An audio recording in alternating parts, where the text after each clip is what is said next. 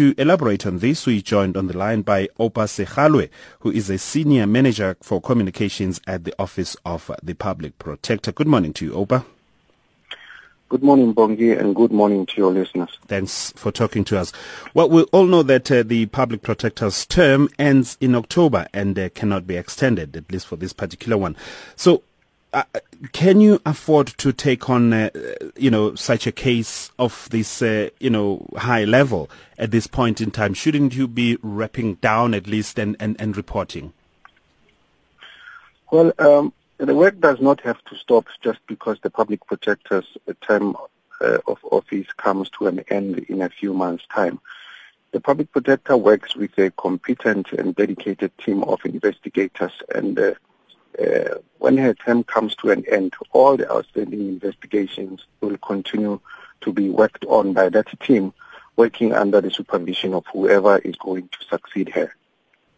Right. So when is she planning to start? In fact, let's start with the money issue. We know that you are cash strapped. We saw some interns also kind of like revolting and raising their issues of not being paid properly and timelessly. So how are you dealing with the situation of money right now? This case is going to require a large amount of resources. So how are you going to deal with it? Well, you are correct. We have always been saying that we haven't got enough resources to deal with the kind of workload that we have, and we have always interacted and engaged with relevant authorities, that includes Parliament and the Treasury, to come to our rescue, so to speak. And with the latest development, it's just a continuation of that kind of engagement that we've always had. And you correctly point out that this is a massive investigation, and we haven't got enough, resources. And by resources, I am referring to people, human resources. We don't have enough investigators. You would recall that at our last engagement with Parliament, we were indicating that, look, we have a structure, an organogram that was approved by Parliament, which says that we are entitled to just under 600 people in the office. But as things stand, we're operating at half that workforce that we require, and hence the request for more funding so that we can employ more investigators. So have you put in this request to Finance Minister, and what's his response? With regard to this particular issue, the Public Protector, it is something that the Public Protector is considering. She hasn't yet written to the Minister because this is quite unprecedented for our office. It is a common practice at the executive level. For example, when the President establishes a commission of inquiry, that kind of commission is adequately funded so that it can be able to acquire all the expertise it requires to carry out the work set out for it. But in our case, we haven't really done that. We have always conducted investigations using the resources we are allocated on an annual basis. But as I'm saying, the Public Protector is still applying her mind to this thing, and she will, in due course, indicate what she has decided. But definitely she's investigating. Yes, at least, the request from the Member of Parliament, Mr. Maimane, she is investigating because he filed that complaint under the Executive Members Ethics Act, under which the Public Protector is compelled to investigate. All right. Thank you very much, Mr. Oupa Segalwe. We'll hear from yourselves when the Public Protector has made up her mind and how she's going to approach this one. Of course, we'll ask about when the investigation will start and the duration of the investigation as well.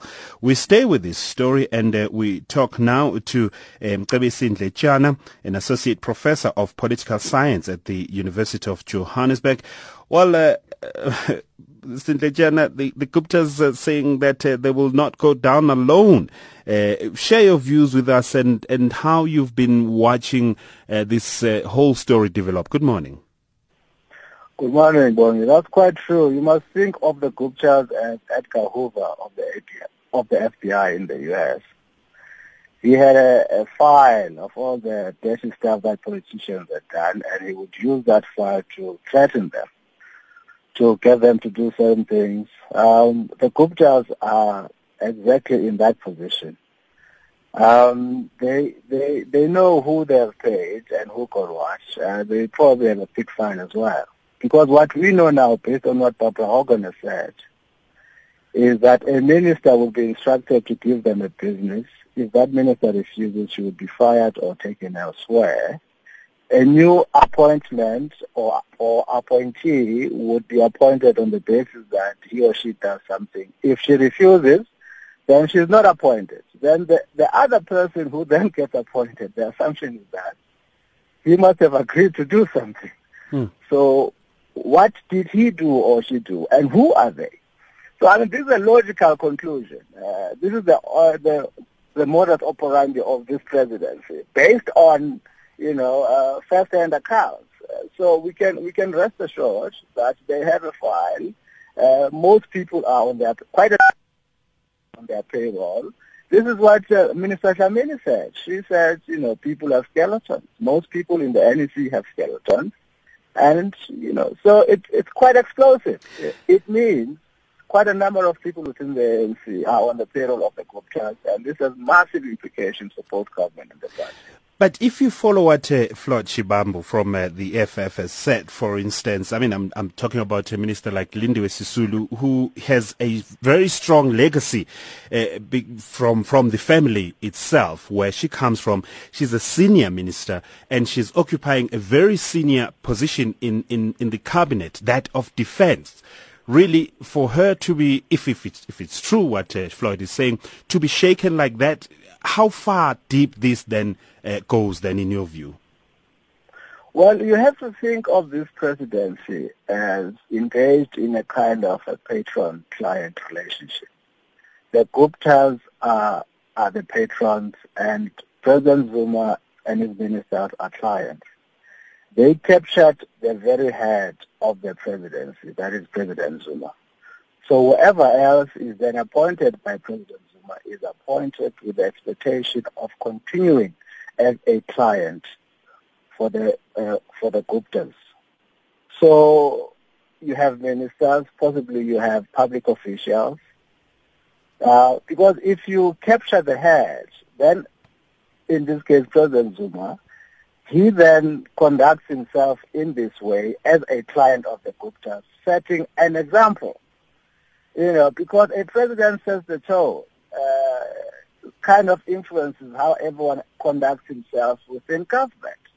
He must have most likely created a tolerant atmosphere for people to engage in this kind of contact with the Guptas. He even called them. That's what we know from Themba Maseko, right? So it is widespread. It constitutes, Bongi, the very essence of this presidency and this administration is right at the core of it. So you cannot isolate certain individuals, right? So this means, therefore, that the ANC cannot go on a full frontal assault against the Guptas. This is damage control time, because the Guptas will reveal all this information, and then we will come to not only few individuals are on the payroll of the Guptas, but quite a number of ANC members, which is few. You can say, no, these are just bad apples. But if you have a substantive number, it means the entire ANC is essentially rotten to the core. That's what I want to ask next, Dr. Ndletyana here, because the ANC needs to live, needs to survive beyond this whole drama, as it were, hype, as the Secretary General of the ANC would want to call it. So how does then the ANC get out of this quagmire? Well, they have to get rid of the head that led to the party voting, which is the president of the ANC. He is the entry point that allowed the Guptas, that allowed the infection, the virus into the party. Short of that, even if they say you should cut the relationship, I mean, I don't think that can change anything. Frankly, it doesn't look like Jacob Zuma can been doing this thing since he started. So believing that him saying he will stop this thing will really translate into reality is really fooling yourself. So they have to have a way of containing it. so that they send a clear message to the public out there that they are serious about restoring credibility and integrity into the presidency, which is completely lacking. But I'm afraid for them, because this thing is now with the public protector. They can't cut any deals now, because the public protector, hopefully they go ahead with it even after October when Thuli has left. They will unearth all the debt, and when that debt comes out, it will be quite explosive. But the ANC, the NEC, at least has created a ring of steel around the president. They're saying that this is our president.